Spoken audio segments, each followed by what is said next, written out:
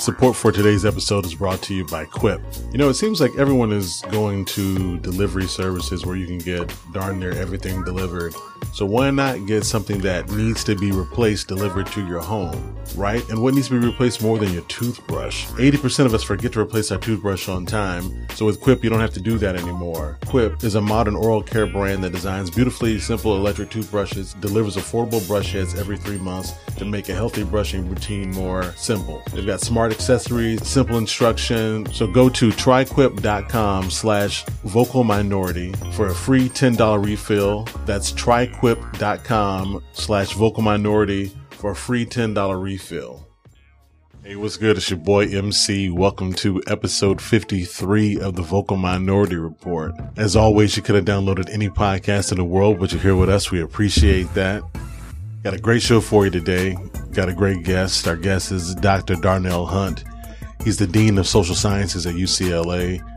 He is the former director of the Ralph J. Bunche Center for African American Studies there as well.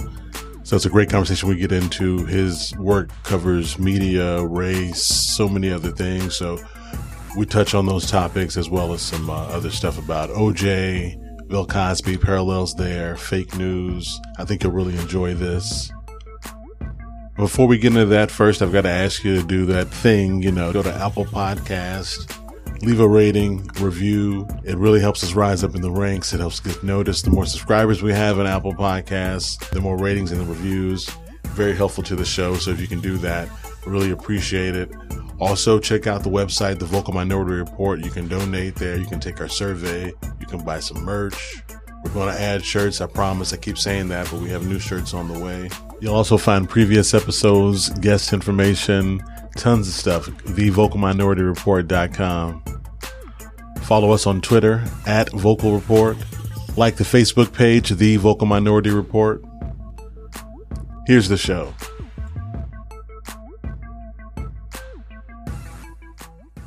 Previously on the Vocal Minority. Are you part of the silent majority? Or are you part of the vocal minority? Motherfuckers, go. Attention, please. If America can be saved, and I don't know if it's too late, but it'll be through a radio show like this new kind. This shit here feels like a whole entire world collapse. The revolution will not be televised, will not be televised, will not be televised, will not be televised. The revolution will be no rerun, brothers. It's the vocal minority. The revolution will be live.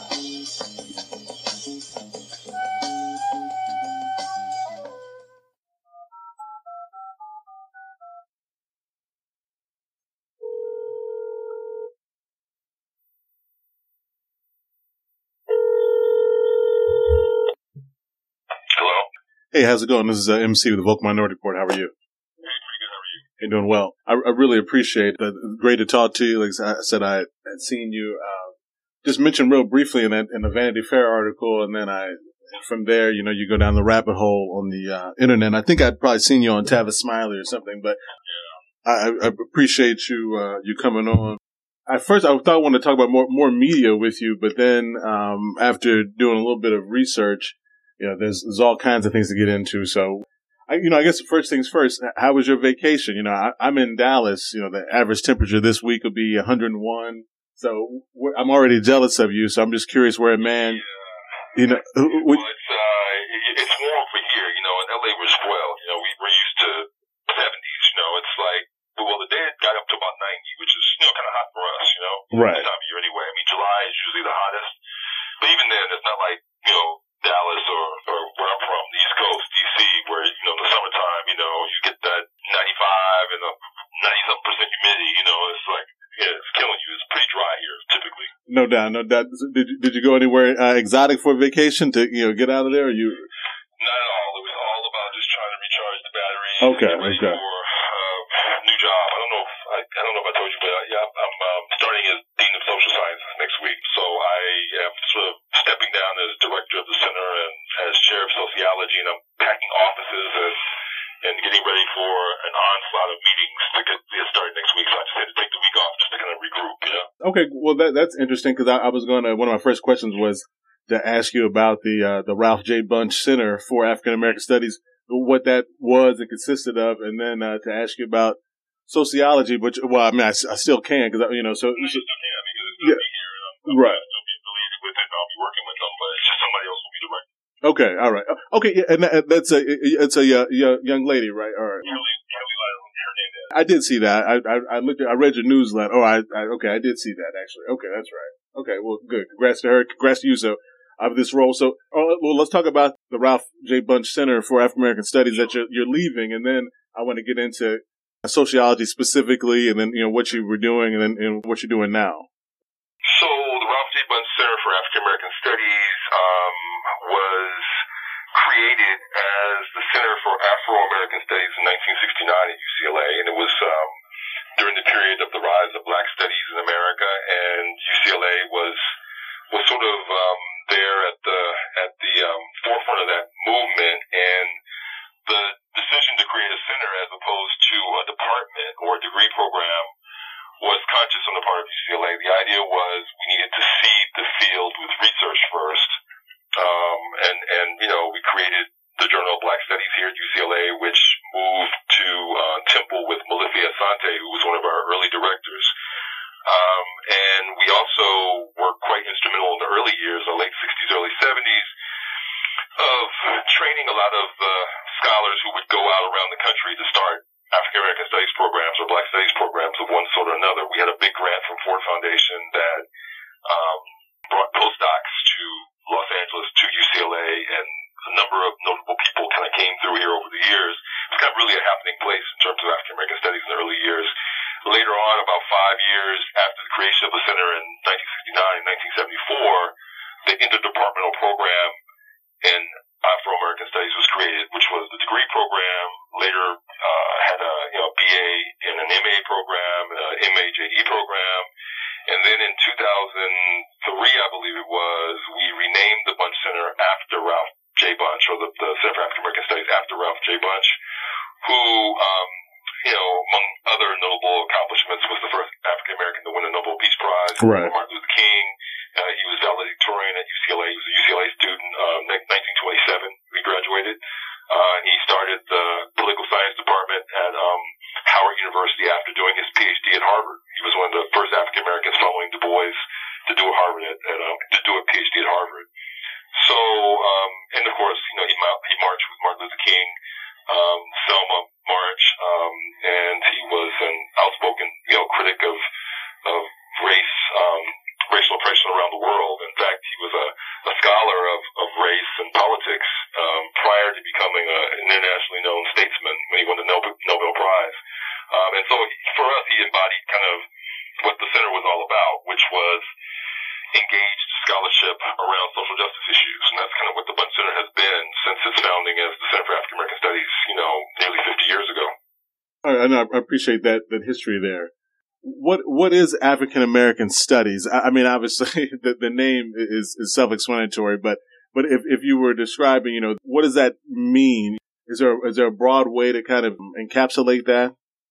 Yeah, so African American Studies, I was mentioning when I was talking about the history of the center, grew out of the Black Power, Black struggle movement of the late 1960s, with the recognition that conventional academics didn't do a good job, if any job at all, in terms of helping us understand the African American, condition in this country. And so this particular discipline emerged to essentially correct shortcomings and failures of other more traditional disciplines, and it was an interdisciplinary discipline, to use that phrase. Okay. It borrowed from, say, sociology, political science, history, from anthropology, from the law, a range of different fields, to kind of bring together insights and knowledge to understand the contemporary, historical, and future conditions of Black people. And in a sense, that's what African American Studies is all about. It's very interdisciplinary. It is sort of forward-thinking in many ways, but it also relies heavily upon history to kind of make sense of the lives of Black people. The challenges they face, the opportunities, the creative production, the cultural production, all of those things are topics that scholars of African American studies will sort of focus on. Appreciate you drilling down further on that. So with that, do you know, because it kind of sounds like that history or kind of relates to perhaps what you do with the media, American Race on TNT. You know, they credit you, your research on that, illustrating the major racial discrepancies in media, preventing diverse stories from being told. So it sounds like almost the same kind of thing, not having the representation, but, making sure that, we're, like I said, illustrating that. So with that though, I guess we'll start with the race piece specifically, since I watched that a little bit and it had me, there's a lot there because, I guess maybe we can talk about the false kind of narrative of the media and kind of what we're looking at. I don't know if that makes sense, but so in this climate of fake news where, and I got to thinking, well, haven't we lived in that era, or, haven't we been living that, but just in a kind of opposite way, obviously not the way that, Trump is meaning, but, where, like I said, this false narrative. So I'm wondering if you can kind of speak to that, where where we sit from a reflective piece and how we are viewed currently. That's an interesting, question. So as someone who studies media, and if you kind of take the long view, where we are now is kind of ironic, where we have a president who is challenging the mainstream media and accusing them of circulating fake news because it doesn't support his agenda, his platform. For black people, of course, we've been inundated with fake news throughout our history right. in this country and elsewhere around the diaspora. I mean, when you're a subjugated people, when you're an oppressed people, you're typically going to be misrepresented. You're going to be demeaned by the mainstream media, and in a way, that's kind of what got me into studying media in the first place. Okay. I used to, my background as when I was an undergraduate student, I was a journalism major, and my first real job or major job was working for NBC, and while sitting in the newsroom, because of my journalism background, I was a management trainee, but what I really wanted to do was news management. I'm sitting in the newsroom in Washington, D.C., and D.C. was the majority African American city at the time. Most of the on-air talent was African American, but the newsroom was entirely white, with the exception of me and this one other brother who was on the assignment desk. Right. And, it was like, I was shocked. I didn't expect to see that. And moreover, when we have news planning meetings in the morning, we read the Washington Post and decide what the major stories are going to be. They would, my colleagues who were all white would talk about neighborhoods that I knew were upper middle class neighborhoods, doctors and attorneys, as if they were the ghetto, and I'm thinking, wow, who knew this? No one taught me this in journalism school. So I started, reading in my spare time on the weekends, and everything I read that was interesting about media and race was written by sociologists, and that's what sort of prompted me to, consider going back to school for a PhD and, leaving NBC and really studying what I was experiencing as a worker there. Okay. So I tell you that long story to say that the whole idea of fake news, it's ironic that you would have the President of the United States say that when fake news has been what sort of legitimated the status quo for so long. Right. To people of color, and black people in particular. So black people are no strangers to fake news. I mean, we've experienced that forever, and we've always had to sort of fight against that with our own counter narratives. And so we find ourselves in this really interesting time now where we have social media and we have like movements like Black Lives Matter who can kind of circulate their own news and knowledge about events the mainstream news either don't cover or they frame it in ways that doesn't really capture our truth. So yeah, it's a very interesting time with respect to fake news. You said something interesting there about your desire to study sociology, and one of the initial questions I wanted to ask you was, can you talk about what sociology is, to a lay person? Can you define that, and maybe what the thought process or why the people you were reading are the sociologists? I guess kind of how important that is.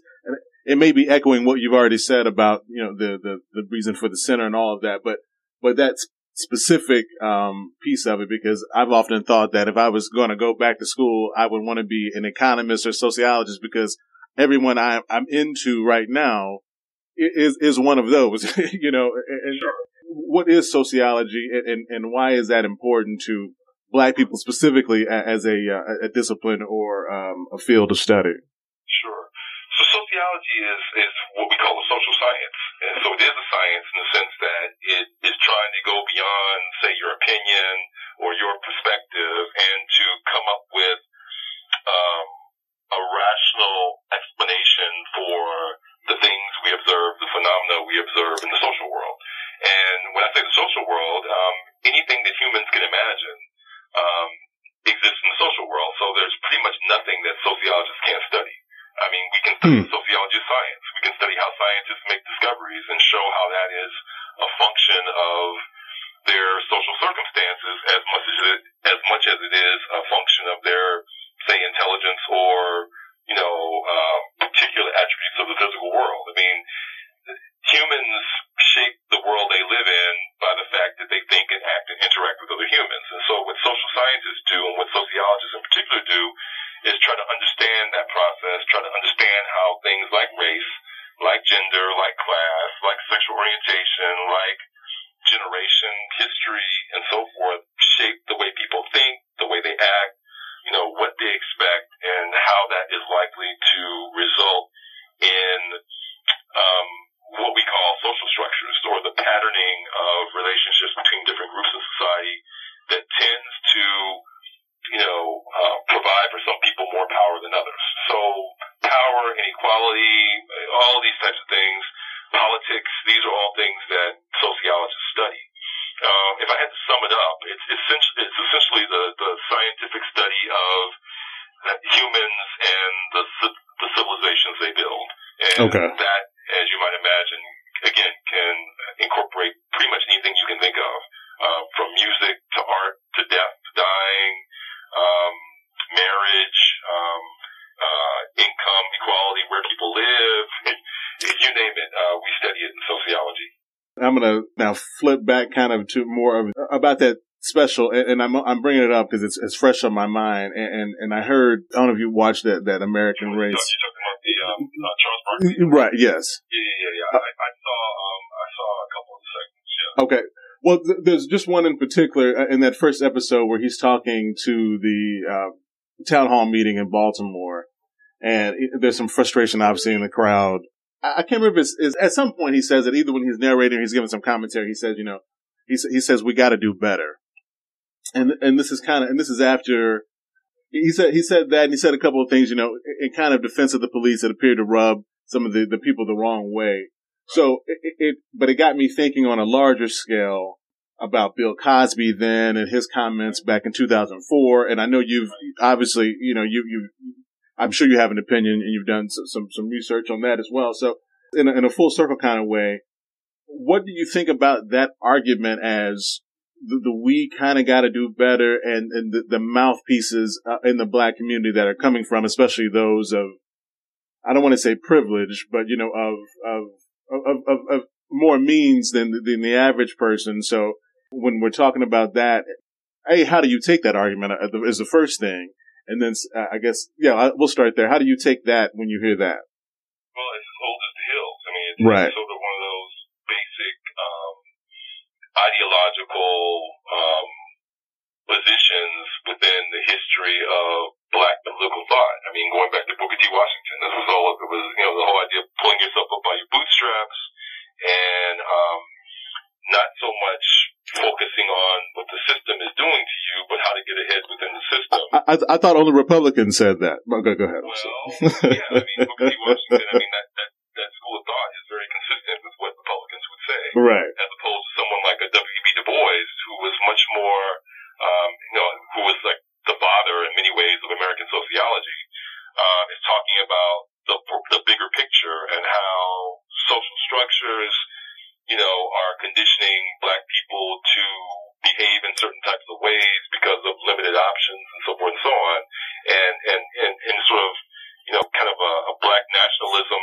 versus a more integrationist approach, whereby you want to become part of the bigger picture D.C., Washington, and people who sort of espouse the view that, we got to do better. We just got to work on ourselves in isolation. That was very reassuring to the white power structure, who was like, okay, well, they're not asking anything of us, and they're not going to rock the boat. They're not going to challenge us. And we can put them over there, separate but equal, and that whole type of thinking. Now, I'm not saying that that's where Charles Barkley himself is coming from. Of course. But, or that that's where he would ultimately have us go. But what he's saying echoes that school of thought, and it's a very old school of thought. It's not anything that's new. And so, to the extent that Bill Cosby made comments, I think you're referring to the Howard commencement ceremony where he was critiquing inner city youth for their names. Right. The pound cake and all that. Right. Yes. Yeah. Correct. Yes. Well, again, I mean, it's a very similar type of perspective. It's like respectability politics. It's like, we have to be respectable. We have to present ourselves in certain ways if we're going to be worthy of fuller, participation and have other people to respect us and this, that, and the other, as opposed to, well, why are we doing these things in the first place? What is it about society that makes it more likely that we are likely to engage in behaviors that you might describe as self-destructive? And so so sociologists generally are interested in that bigger picture, trying to figure out what is it about society as a whole that's causing certain groups to act in certain ways and to, either reap the benefits or endure the consequences. Right. And because I think about that a lot, just when we look at how varied we are as, Black people of color, of the numerous colors that, that exist here for non-whites or whatever.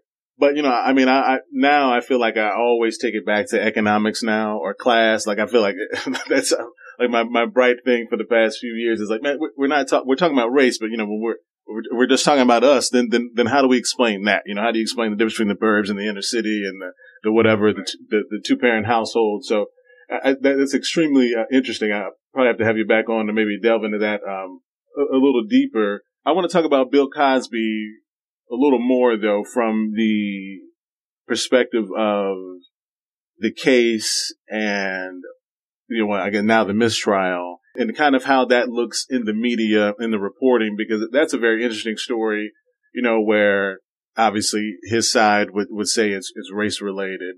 And in my heart of hearts, I feel that way, like, man, they're always trying to cut a brother down, but then I'm also like, yeah, but if you listen to that deposition, then I think it's pretty evident that something, whatever. So people have their opinions, but I guess just from an overall societal thing, from a legacy, from how that represents us, just kind of where do you fall on him and his ultimate legacy, and even the trials and where he stands today? Well, I wrote a book on the O.J. Simpson case, and I think there's some interesting parallels between the trajectory of that case and Bill Cosby, even though the allegations are different. I mean, right. The Simpson case was about murder, and this is about rape, and so forth. But both of them were icons in many ways. Both of them were beloved figures. O.J. Simpson maybe more so in the white community than the black community. Right. Bill Cosby transcended both communities as well. And then, of course, they had these tremendous downfalls on the basis of these allegations and ultimately these court cases.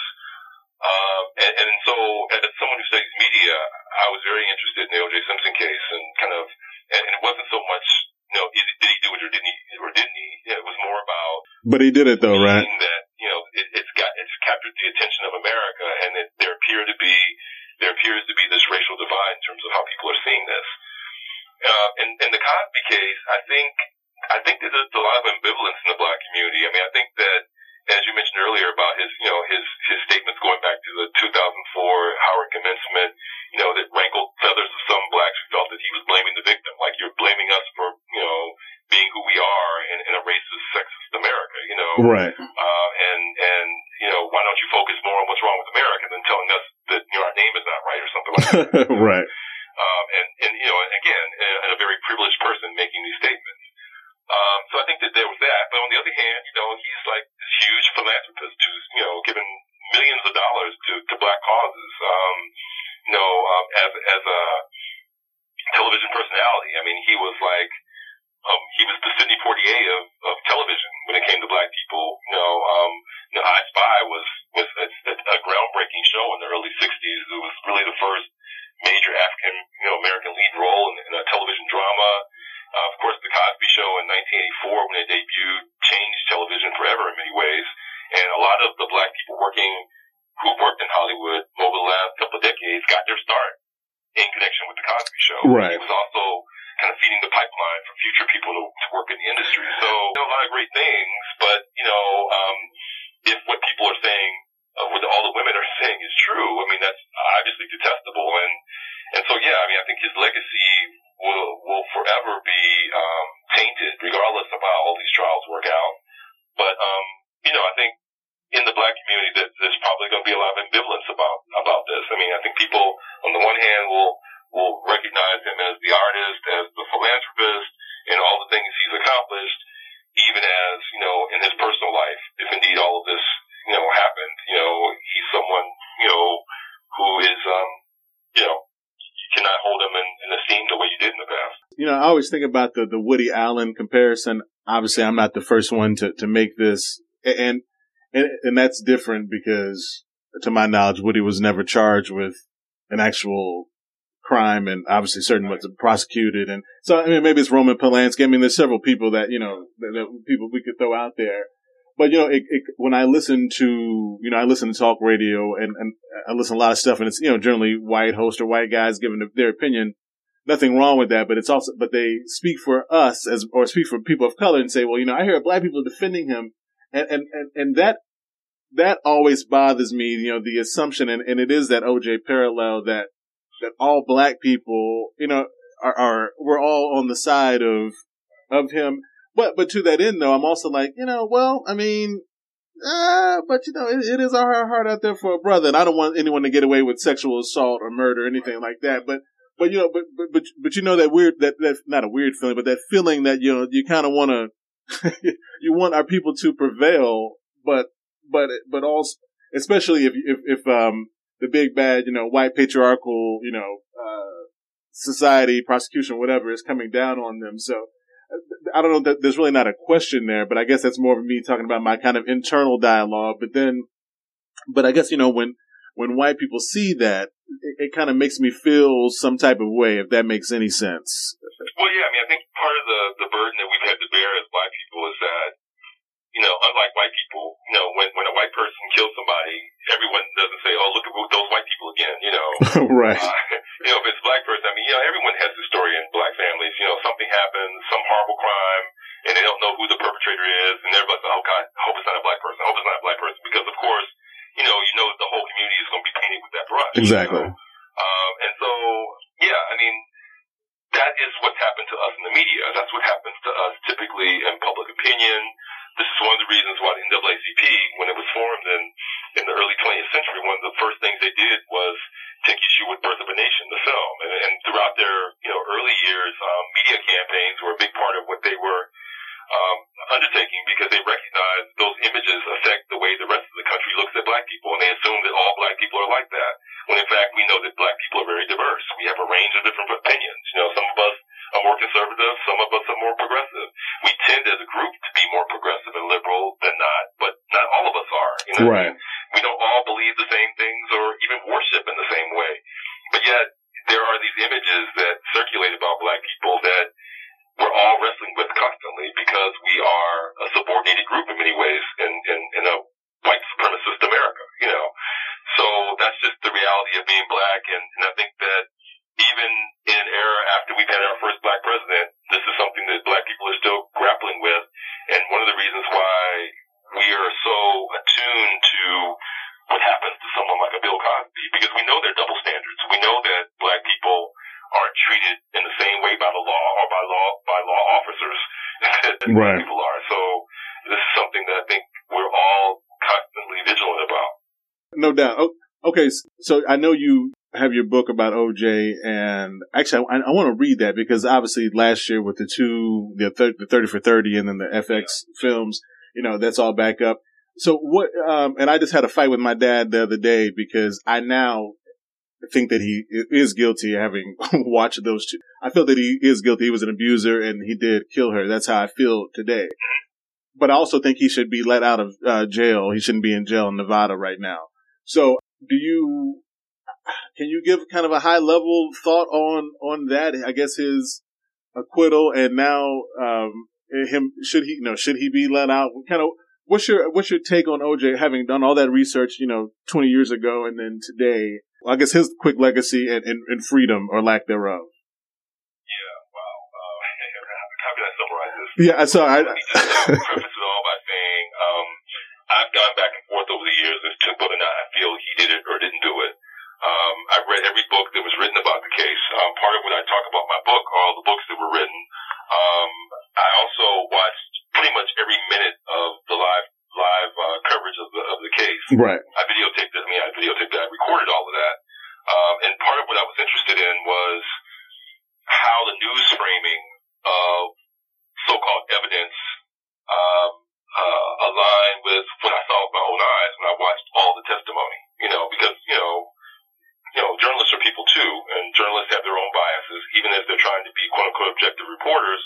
Race creeps into it, gender creeps into it. And so part of what, as a sociologist, I'm studying are the ways in which race and gendered ways of seeing shape the way news reporters work. And so I interviewed lots of reporters, while the case was going on.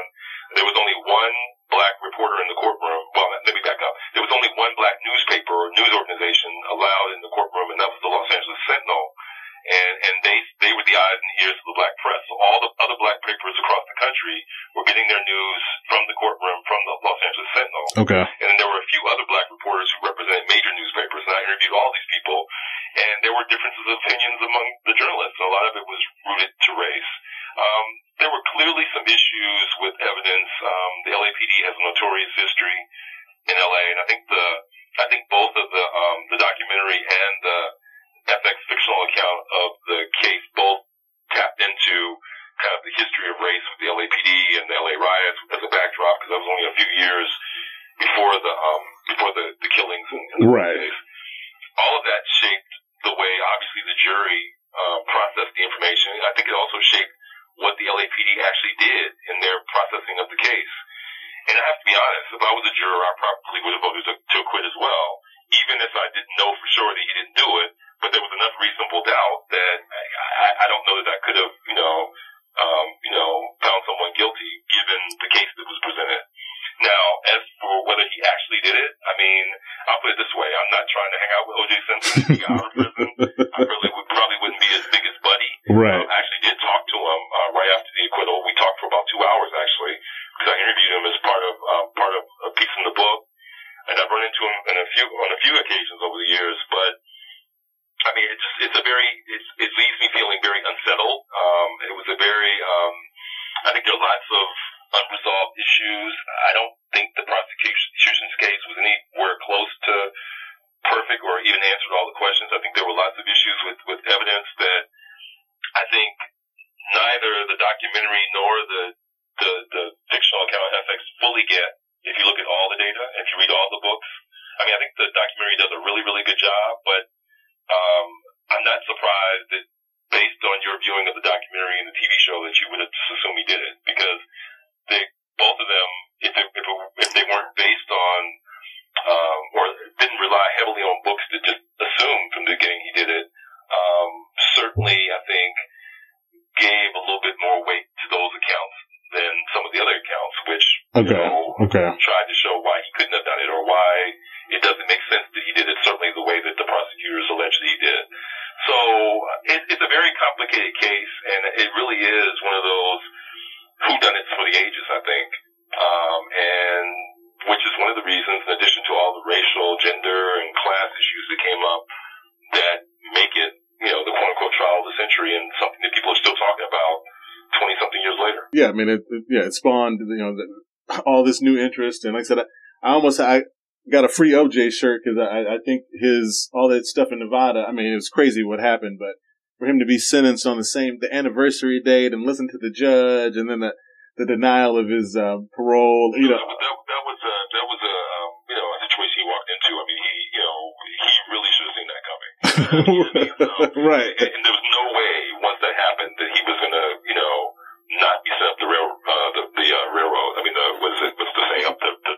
the river or whatever. Yeah, train tracks, right? Yeah, whatever. So, yeah, I mean, that much was pretty clear. So it'll be interesting to see what happens with the parole hearing. I mean, I wouldn't be surprised if it wasn't granted. I don't know, but a message was certainly sent in Nevada when he was sentenced after the incident in the hotel. Yeah, we got you, nigga. That was the message that I got. But anyway, okay. So I guess on that note, I'll let you go, but I do want to have you back on though, because you brought up something about the riots and the 92 and everything. And I know you just did a raid. By the way, I used the term riots because I'm using I was exploring kind of media coverage of the events. I mean, I think the more correct term is actually rebellion, but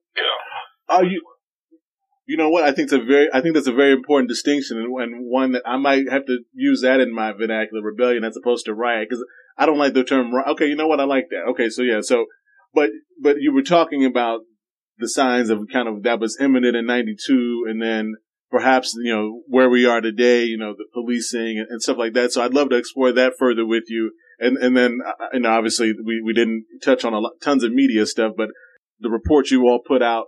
There's a couple more things I'd like to get into, if we can get you back on, but I really appreciate you coming on, this evening with me, or this afternoon with me. And, if I could just ask you for one more thing, it's our liner, so we can prove that we had on some, very interesting and fascinating people. If you could identify yourself and say that, you're a part of the vocal minority, that would be, wonderful, and I'll let you go. All right. I'm Darnell Hunt, professor of sociology and African American studies at UCLA, and I'm part of the vocal minority. Awesome. I appreciate it. Thank you very much. All right. Take care. All right. You too. Bye-bye. Hey, welcome back. Hope you enjoyed that episode, that conversation with Dr. Darnell Hunt. Really fascinating gentleman. Tons of perspective and insight on race, media, obviously. Way more about the OJ case than I ever thought, so I can't wait to read that book. He's often quoted, and his work and the research they do. We didn't even get into the media reporting and those topics, so we'll definitely have him back on and get into topics more related to race and media. Thanks for listening. Hope you enjoyed this. Make sure you go to thevocalminorityreport.com for previous episodes, guest info, everything else there. Like, subscribe, tell a friend, tell 100 friends, tell all your Facebook friends. Like our Facebook page, The Vocal Minority Report. Go to Apple Podcasts, leave a rating, review. Make sure you subscribe. Shout out to all my SoundCloud listeners. Shout out to everybody who's been there since day one. Shout out to everybody who's just now finding about the show. Shout out to everybody who listens to the show. Really appreciate it. You're all a part of the vocal minority. Appreciate you staying with us. We'll be back next week with episode 54.